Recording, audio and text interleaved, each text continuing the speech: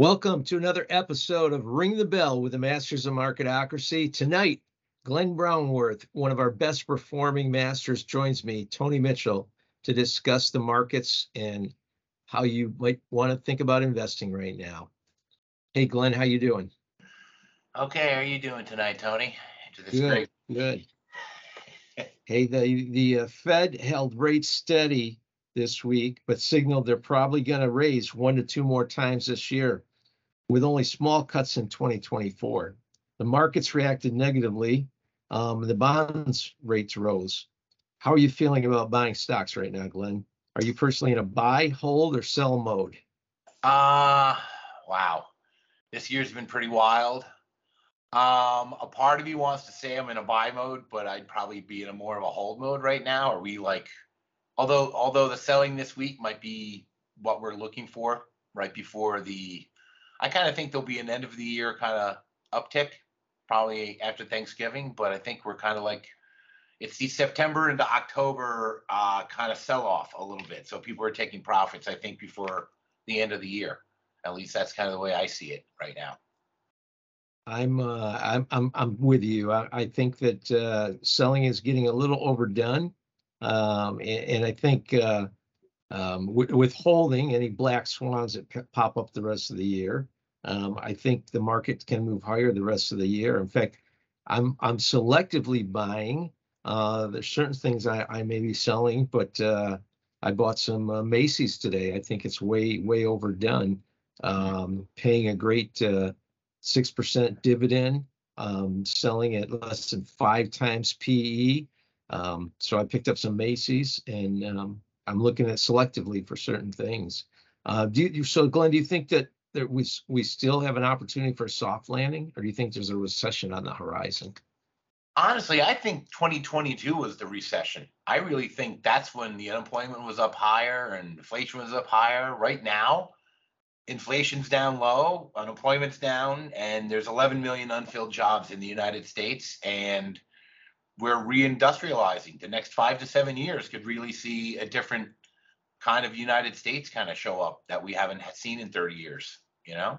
Definitely a lot of change on the horizon. Yeah. And I tend to think, too, that recessions are really actually, you can see them better in the rearview mirror than you can looking forward. But I really think that unless the Fed gets crazy with raising rates even further, that we can be okay with a soft landing.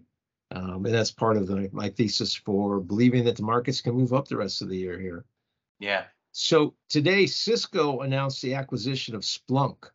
And typical in most acquisitions, Splunk was up about 20%, and Cisco was down 4 or 5%. Do you hold either, Glenn? I used to hold Cisco a long time ago in the modeling portfolio, but they kind of hit their, what would you call it? Their kind of corporate peak. You know, their glory days of the late 90s were kind of behind them a little bit, but I think they needed something to kind of get them back into the enterprise environment. But if any company can do it, Cisco has an entire division devoted to mergers and acquisition. They would come in and they would actually set up your IT infrastructure connected to them. But what Cisco wanted to do is they didn't want to destroy the company they were buying. So they were very careful on how they kind of set it up, because most mergers and acquisitions do not go well. You know, it's oil and water. Yeah. Cisco definitely has experience in doing a lot. This is their largest. Yeah. But I think it's a good merger. I think there's going to be a lot of synergies out of it. Splunk is a good company. Cisco's a good company. I actually do hold Cisco. I've actually been holding Cisco kind of as a defensive play. I think that they, with all the security issues, that they had some opportunities. I didn't expect great growth out of them. But maybe we'll see a little bit better growth with this merger after this deal gets done. So I'm kind of happy. Obviously, I wish Cisco went up with it too, but it's typical that the acquirer goes down and the acquiree goes up. So wish I held some Splunk too, because it would have been a nice 20% premium today. But yeah. So Glenn, on our last call, well, actually the 2 calls ago, because I had to miss our last podcast here, but Gordon 2 months ago made a great call to buy Zoom. which was brilliant as it rallied right after. I, in that same call, warned of the auto strikes looming and warned about the big three, and all three of them fell after that call. They have come back a little bit. It seems like once we got to the actual strike, there was a little relief, and they've come back up. But the auto strike's in progress right now, and there's targeted strikes against all three of the big three. And even though they've rallied a little bit, the UAW is warning of additional strikes if significant progress isn't made by tomorrow. How do you feel about the strike affecting the overall market? Well, I think everybody who wanted to buy a car in the past 24 months, for the most part, bought a car, and now everybody's kind of like at the tail end of that huge kind of bell curve. I think people are still buying cars, but I don't think that's going to affect them as much. I think it's just a play because of inflation, and prices have gone up for everything else. So the auto workers are just, I'm sure the car companies have made some money in the past 24 months. They couldn't keep cars in stock, so I think now they figure, well, they got the cash, they're going to get them to change their contracts.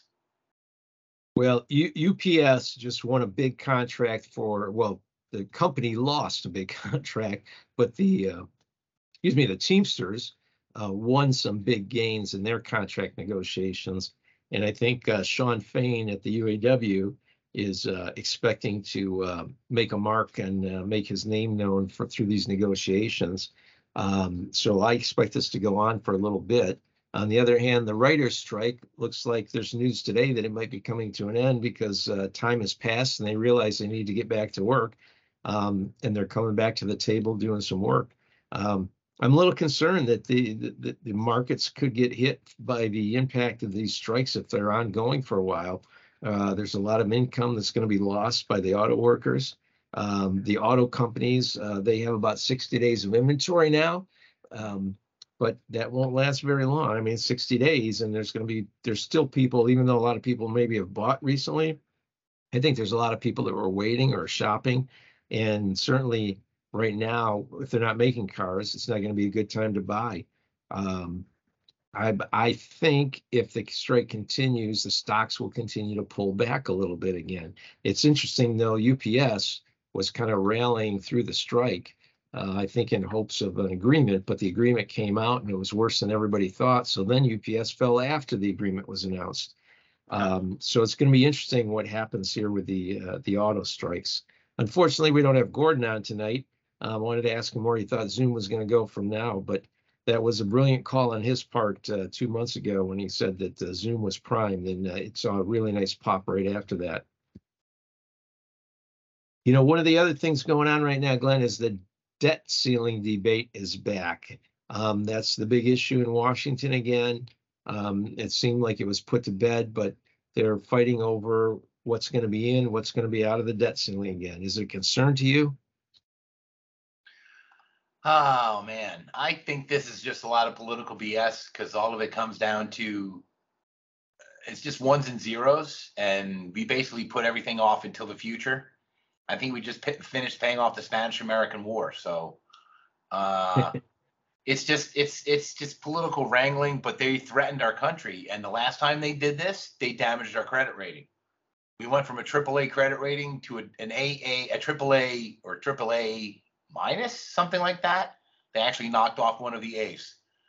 And right. Well, even recently, even after they came to an agreement, the credit rating was reduced by one of the agencies. So that's always a threat, not good. They're playing chicken with the wrong thing. That's so dangerous that for 240 years we've paid our bills, and I think that when they're messing around with this, they really don't understand it. They're not financial people, they're not economic people. They're using it as some sort of ping pong ball, but it's really affecting things that are very dangerous. And I think they're playing with fire. They're playing with fire. Yeah, and this is something that could be one of those black swans I mentioned earlier. Nobody's talking a whole lot about it right now, but if it doesn't get resolved, this could be a problem. The UAW strikes, I just read today too, where Budweiser and the Teamsters are starting negotiations there.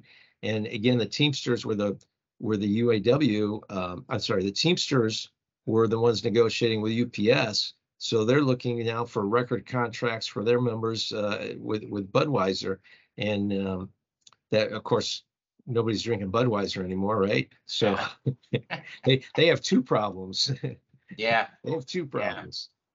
Yeah. So I'm concerned. Yeah, hopefully it'll get resolved, but it's probably going to rear its ugly head again. So Glenn, what stock are you watching right now to buy or sell, and why? I guess I'm more on the optimist side, and I've been thinking about this over the question. Actually, I'm thinking of it's called Intracellular Therapeutics, and they do cancer treatments, and they actually were down 3% today, but they're not bad. It's $52 a share. They have a decent B rating, and compared to all the other biotech companies that have been getting hammered in the last 12, I think the pandemic was like a rising tide that lifted all the biotech companies, and once the pandemic kind of started fading, all those biotech companies went down with the wave too. I can see that with a lot of the little teeny tiny companies I was trying to play around with. But yeah, it's ITCI. They've You done know, ITCI. Well, you've made some great picks, Glenn, so we'll have to take a look at that. But you brought up an interesting point because actually one of the ones that I think there's opportunity in is Moderna. Talking about coming up with the COVID and then falling back down. That's exactly what Moderna did. But Moderna has a lot in the pipeline, and they are going to use that gene technology for some other things that may turn out to be really big new therapies. So I like Moderna for the longer term. I mentioned earlier, I bought some Macy's today, which it's kind of unusual in this environment maybe, but I think it's a time to get in. And actually, even with the market down today, Macy's was moving up. I'm not sure exactly where they finished, but paying, like I said, a great dividend, trading at a low PE. They've shored up their balance sheet over the past few years, so I think it was a great opportunity. And the other thing I did today was I bought some puts on Bud because I think we'll see that pullback just like the auto companies did with this looming strike and negotiations. So that's where I'm at. Glenn, any last thoughts for our listeners? Do you think you wouldn't have thought that with all the chaos working at Anheuser-Busch that a lot of that pricing would have been worked in already?